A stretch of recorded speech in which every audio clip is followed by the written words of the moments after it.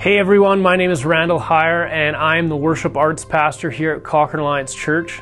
We are so glad that you've come to check out the latest sermon, and we pray that you are encouraged, challenged, and ultimately that you are drawn closer to Jesus. Enjoy. Most adults have 32 teeth. I have 31. Now you wouldn't be able to tell unless you were getting way too into my personal space. But this isn't a story about how I lost my tooth. This is a story about how I didn't lose my tooth. About 10 years ago, I was working up in Edmonton in the inner city, and I walked into work one day. I reached for the door handle, and I heard a scream.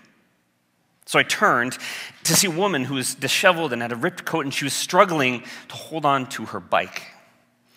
And the man who held the other end of her bike, he shoved her hard and he knocked her to the ground. And so I took some steps across the road and I called out what I thought was an authoritative voice. "Hey, what's going on there?" And the man turned, he let go of the bike, and he started towards me.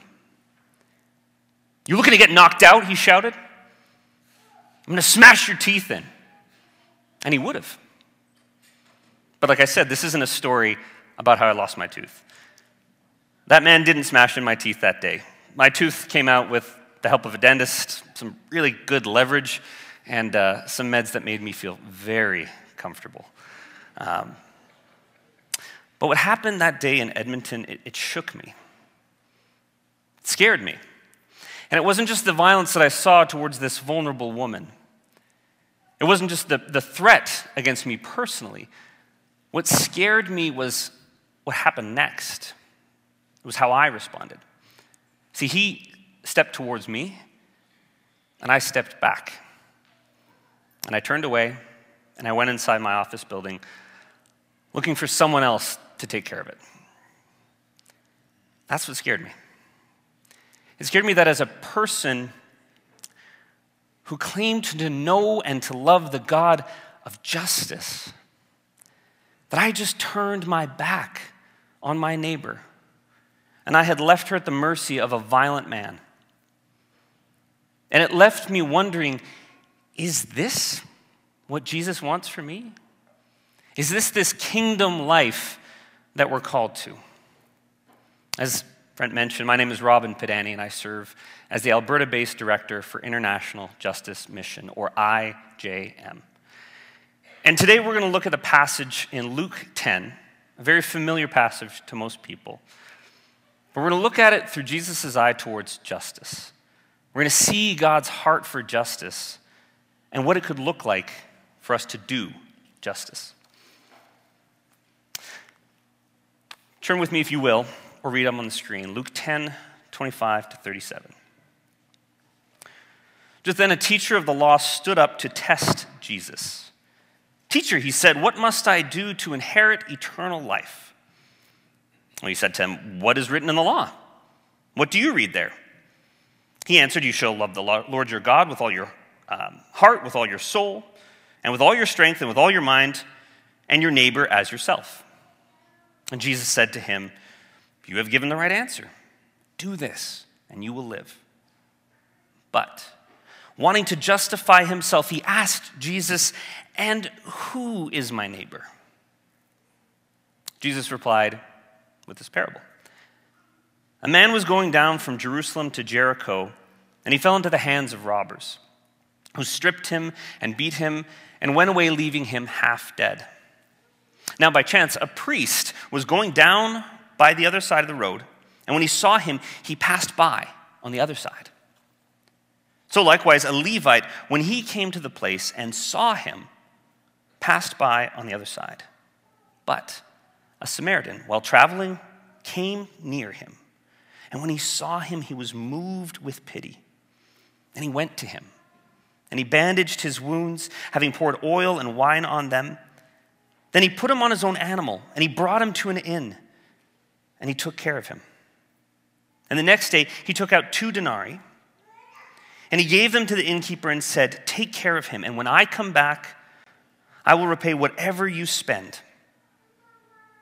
So then Jesus asks, "Which of these do you think was a neighbor to the man who fell into the hands of the robbers?" And he replied, "The one who showed him mercy." Jesus said to him, "Go and do likewise."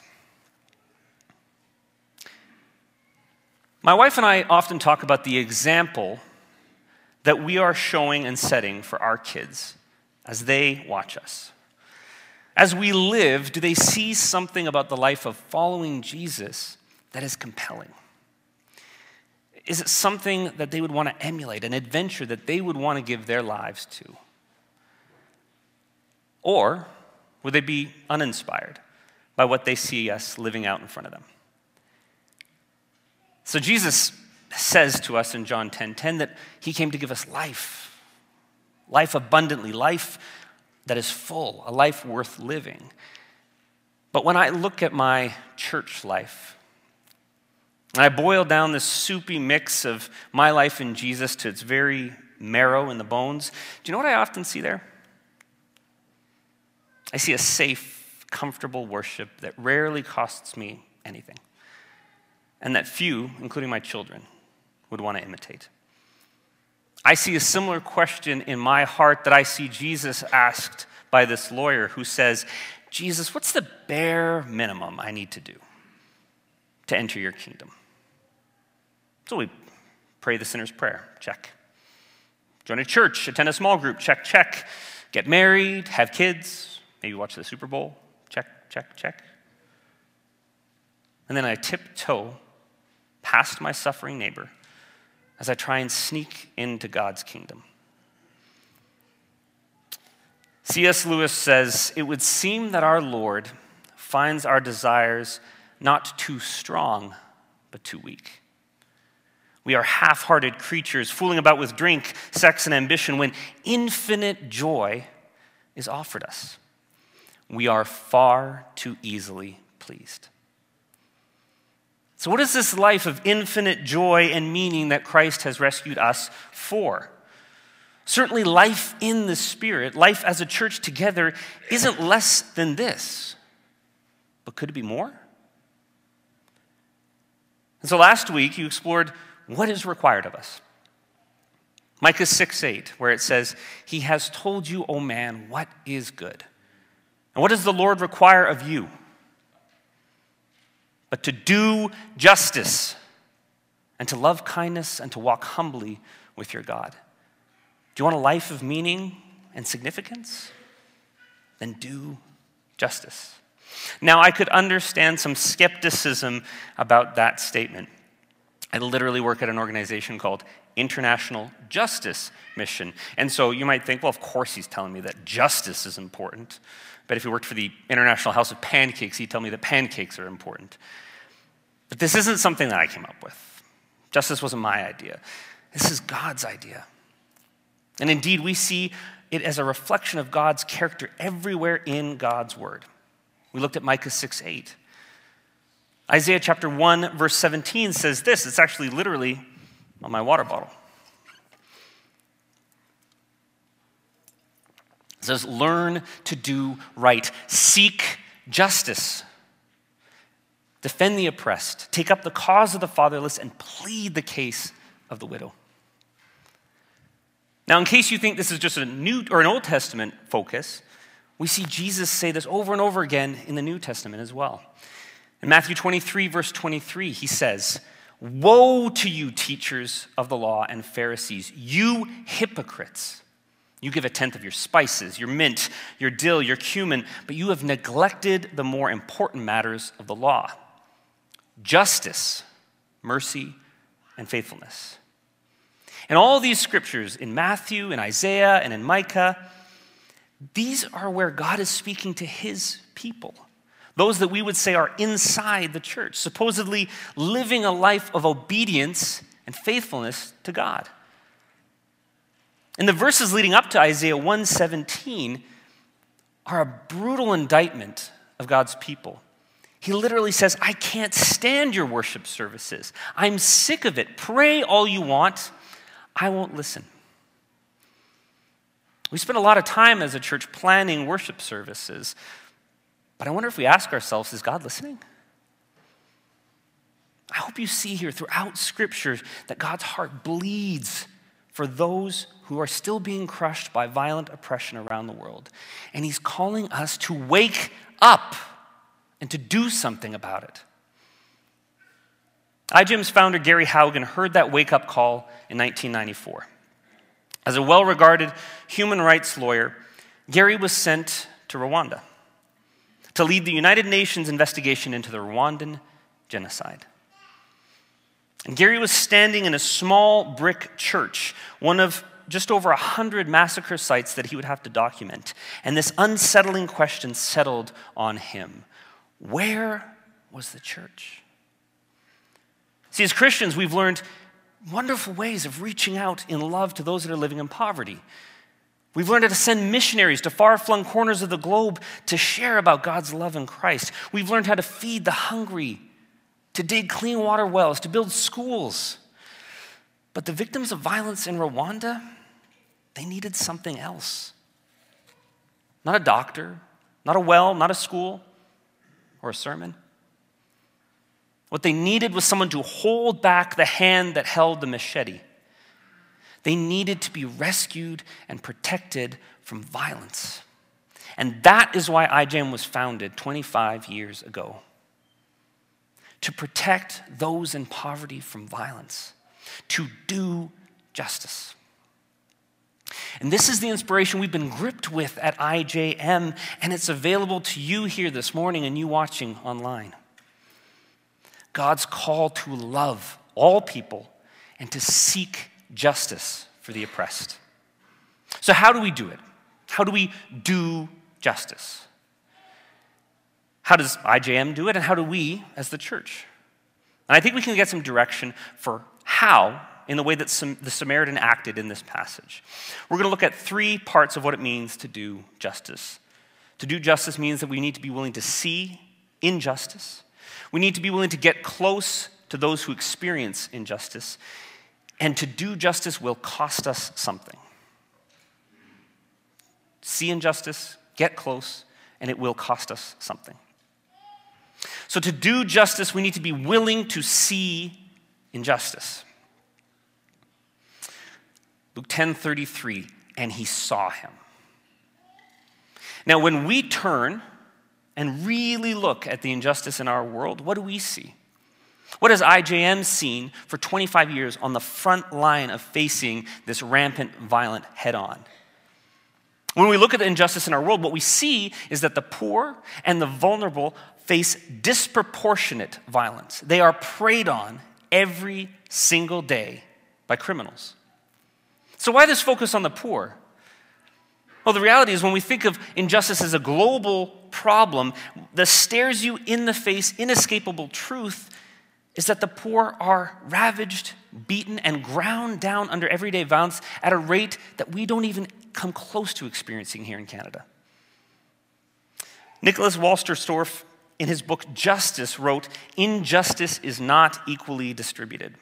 And in fact, if you were to free every victim of human trafficking in North America today, 95% of those people who are still held in slavery worldwide would still be trapped in that nightmare. In fact, just 4 months ago, there was a new study that was released by the International Labor Organization, the ILO. And it estimates that in the year 2021, 50 million people were held in modern-day slavery around the world. Now, if you've connected with IJM for some time, you'll know that that number has actually increased. It was 40.3 million the last time they did this estimate, about 6 years ago. We must be willing to see this terrible reality, to see like the Samaritan saw the pain of his neighbor. And as we at IJM have been willing to turn and see the reality of this injustice in the world, it's informed where we focus our efforts. IJM has 29 field offices in 17 countries around the world to protect people in poverty from violence. And this is the scope of the difference that you're making. Now, I know that the I in International Justice Mission, the international, can be a barrier for some people. It can be hard to justify giving attention or funds to end exploitation of people over there when we know that there are people that are suffering close to home. I get it. But remember why Jesus launched into this parable? It was because the man asked him, "And who's my neighbor?" It's always going to be tempting to think that our neighbors are just the people that are close to home. People who are like us, who look like us, sound like us. And so when this man asks Jesus, "Well, who is my neighbor?" he probably thought Jewish covenant people, like me. But Jesus uses the non-Jewish Samaritan in his parable specifically to show that the neighborhood is bigger than we can imagine at first. That God is opening our eyes to see our neighbors around the world because God sees them. Martin Luther King Jr. famously said that injustice anywhere is a threat to justice everywhere. And when he wrote that, it was in his letter from a Birmingham jail to 8 church leaders in Birmingham, Alabama, who asked him why he was coming down to their part of the South and that this didn't really concern him. And he said to them this quote, that we should see our neighbor everywhere, wherever injustice takes place, because God sees them. 50 million people around the world today are trapped in slavery, and they are our neighbors. And we have to be willing to see them as our neighbors. And you're already doing that because of your involvement with Cochrane Alliance Church and being here this morning. You that are tuning in online as well for the live stream, you are already turning and seeing. But seeing is not enough on its own. We see in the parable that the priest and the Levite also saw the man, and they walked along to the other side. And so in order to do justice, we have to go beyond just seeing. We have to mirror the Samaritan, and we have to get close to those who are experiencing injustice. He went to him. Again, Nicholas Walterstorff, in his book Justice, writes, "In seeing the faces and in hearing the voices of those who are wronged, we acknowledge that they come before us bearing a claim on us, and that there is something we have to do in response to seeing their faces and hearing their voices." Do you remember that number earlier? 50 million. That line, 50 million, sometimes you hear one death is a tragedy, 1 million is a statistic. 50 million is too big. It's impersonal for something as personal and as brutally intimate as violence. There's a theologian named Gustavo Gutierrez who famously said, "You say you care about the poor, then tell me, what are their names?" I'll tell you their names. Her name is Teyama. And she was enslaved for almost 4 years in a woodcutting operation by a brutal and violent man she called only the Beast. His name is Kofi. And he was only 8 years old. When he was trafficked, a trafficker tricked his family into sending Kofi into 2 long years of forced labor slavery on a fishing boat in Ghana. And her name is Jackie. I had a chance to meet Jackie last year. And as a child, she suffered years of sexual violence from her biological father, only to have the police in Guatemala City send her back home to him when she mustered the courage to report the abuse. Name by name, case by case, IJM has drawn close to the victims of violence and exploitation around the world. And if we want to live the lives of meaning and purpose, where we get to stand up for Kofi and Teyama and Jackie, then we have to get close to them. When we get close to the very people experiencing injustice, we also learn how to act. You see, the Good Samaritan didn't just throw money at the man on the side of the road. He got close, and only then did he see what the wounds were and what bandages he needed. You might have seen that famous internet parable about starfish, and the boy's on the seashore, and he sees all these starfish. And he's picking them up and throwing them back into the ocean, and he says to some skeptic, "Well, it makes a difference for this one. That was IJM about 25 years ago. Sometimes we call it IJM 1.0. Case by case. We just wanted to see if we could help one little girl be rescued from a brothel, or one widow get justice against the men who threw her violently from her land. And so we did, case by case, thousands of times over. But as we got close, we realized, as good as it is for a 10-year-old girl to be rescued from a brothel in Kolkata or Mumbai, what if she never had to be enslaved in the first place? What if we could change the entirety of the system? Because the reality is those justice systems had to change if there was any hope of plugging the leaking boat instead of just bailing it out. Martin Luther King Jr., in a beautiful reflection on this parable, says, on one hand, we, the church, are called to play the Good Samaritan on life's roadside, but that will only be an initial act. One day we must come to see that the whole Jericho road must be transformed so that men and women will not constantly be beaten and robbed as they make their journey on life's highway. See, in Scripture, God is frequently described as the defender of the poor, but not the defender of the rich. Why? Because the rich already have a defender. It's the one they can pay for. But in the countries around the world where IJM work, the poor don't have that. They might have laws to protect them, but they don't have law enforcement. And if they don't have that, the message sent in their community is that it's open season. You can do what you like to children and women in this community, and there is no measurable consequence. When we first began our work in Bolivia, it's a country of about 10 million people, and there was tens of thousands of sexual assaults against minors every single year. Do you know what the average of convictions of those violent perpetrators were from the years 2000 to 2007? I can count them on one hand. Actually, I can count them on less than 3 fingers. It was less than 3 perpetrators who were convicted between the years 2000 and 2007 on average every year, despite the fact there was tens of thousands of violent crimes against these children. The reality is there's no substitute for a functioning justice system in a country. It's true here in Canada, and it's true around the world. You or I, we can't arrest a violent criminal. The church has no authority to put them in prison.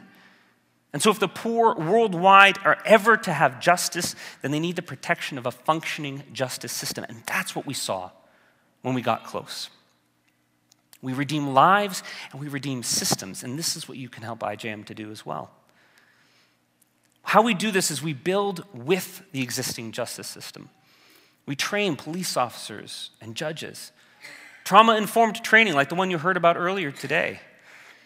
In fact, there's a team that I'm helping to be a part of, help fund, that is going down in November to train judges in Bolivia on how to try cases of sexual violence against minors in a trauma-informed way so that the victims aren't re-traumatized over and over and over. You imagine the courage it takes to report the crime and go to court and only to have it be that much more traumatic for you as a survivor.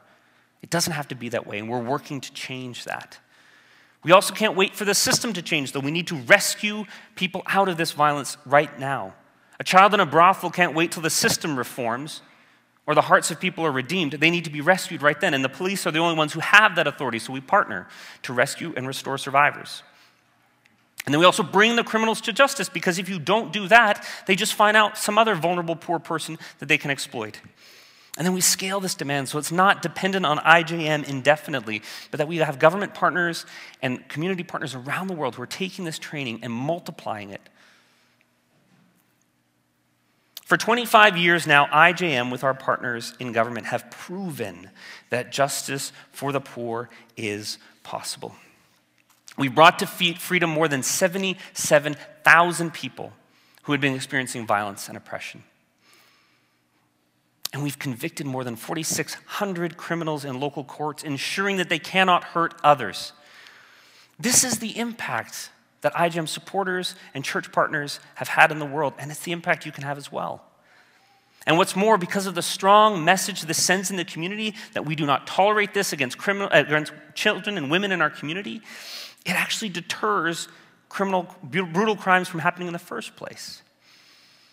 IJM's casework has resulted in a measurable drop in violent exploitations in these regions around the world, in Uganda, in Mumbai, in Kolkata, in Dominican Republic, in Cebu in the Philippines, in Pampanga, in Manila and Cambodia, places where children were bought and sold in brothels and massage parlors on the streets, and we saw a radical drop in this crime when the laws were enforced and when the justice systems protected the poorest and most vulnerable. And these measurements come from externally validated studies that show the impact of IJM's work. This is what happens when a community says no more. And so if you want your lives to have meaning, lasting, transformative work in the world, this is an example of what it could look like as we lean into bringing justice in the world. And I want to give you hope too, because you can be a part of this solution. When you hear a number like 50 million, it feels impossible, but when you look at statistics like this, it shows we can do something to change that. This doesn't have to be the reality. But as we see in Jesus' parable, if we want to do justice, it is going to cost us something. Jesus says that the Samaritan took out 2 denarii, which is roughly equivalent to 2 days' wages, and he gave them to the innkeeper to repay and said to him, I'll come back as well and repay whatever else it's going to cost to restore this man that had experienced violence. And then Jesus tells his listener, go and do likewise. Now I was back on those streets in Edmonton, and I turned away from my neighbor. I felt like I was in over my head. So I went into this office building, and I actually got 2 security guards who were trained security guards and came out with me, and they provided what I lacked. They stepped in with more experience than I could ever hope to have. The reality is when we talk about trauma-informed social work, or we talk about police prosecutors who are investigating crimes of sexual violence against children, we talk about lawyers who know the book inside and out in their country on human trafficking, these are professionals. They have a certain level of expertise that we don't always have. And this is exactly the type of thing that donors to IJM help to fund. And supporters like you, Cochrane Alliance Church. I don't know if you know this. I hope you do. You have a homegrown justice initiative right here.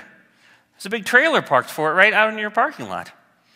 It's a justice initiative called Freedom 8848, and these crazy bunch of mountain climbing, justice-seeking men and women, do you know that they have raised together over $60,000 for international justice mission over the past 3 years? They know that it has costed them something to do justice. And that's the equivalent of having funded about 6 rescue operations with IJM. Just think. On average, we can see between sometimes 4 and as many as 500 people in one rescue operation that are brought out of slavery and oppression. And so there could be hundreds of people in the world who trace their day of freedom to what happened in this church in Alberta on the edge of the Rockies. And so if you're looking for a way to step into this joyful life of meaning, of setting the captives free, then this year would you consider joining Freedom 8848 in a meaningful way?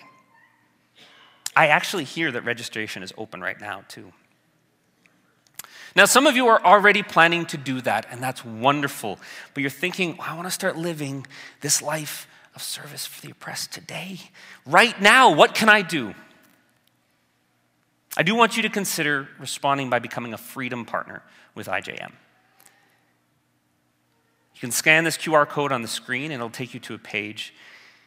But I want to answer this question, what's a Freedom Partner? Well, Freedom Partners are this compassionate, justice-minded group of individuals, these dedicated IJM monthly donors who make the long, faithful work of justice possible.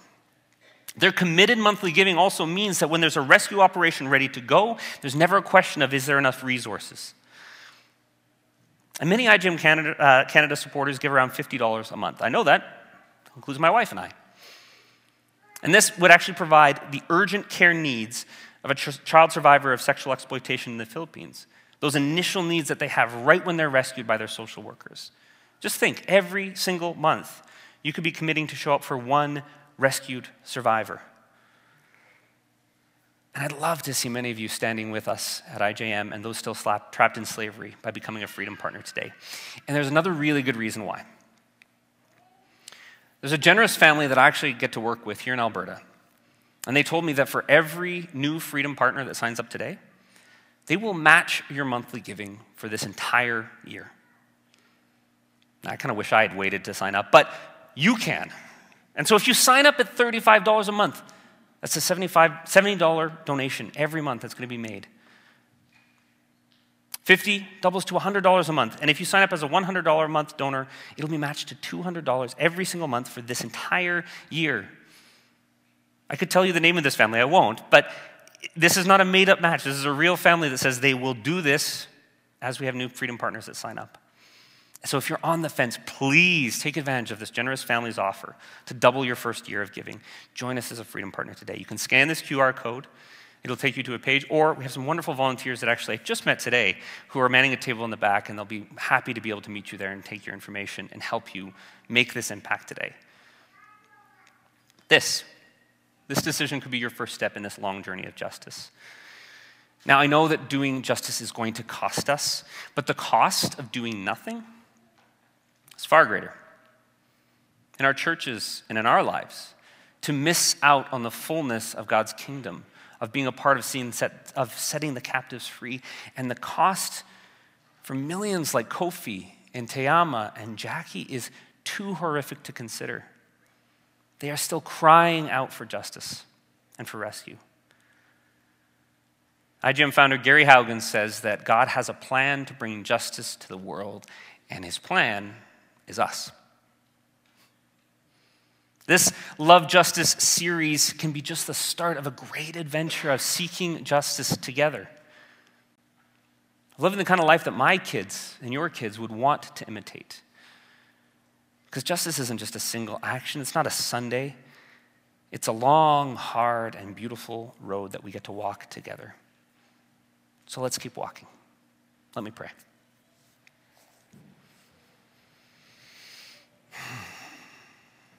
Good Father, thank you for your heart, that you see the hurt and the oppression.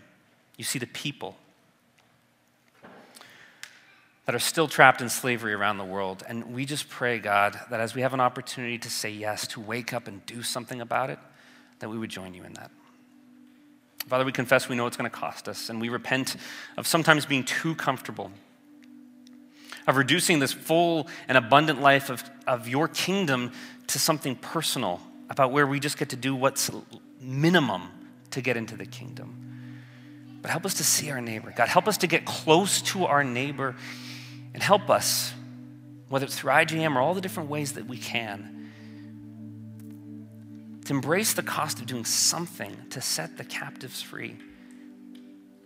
That in this church and in the Canadian church, there could be a movement of vibrancy, of life, and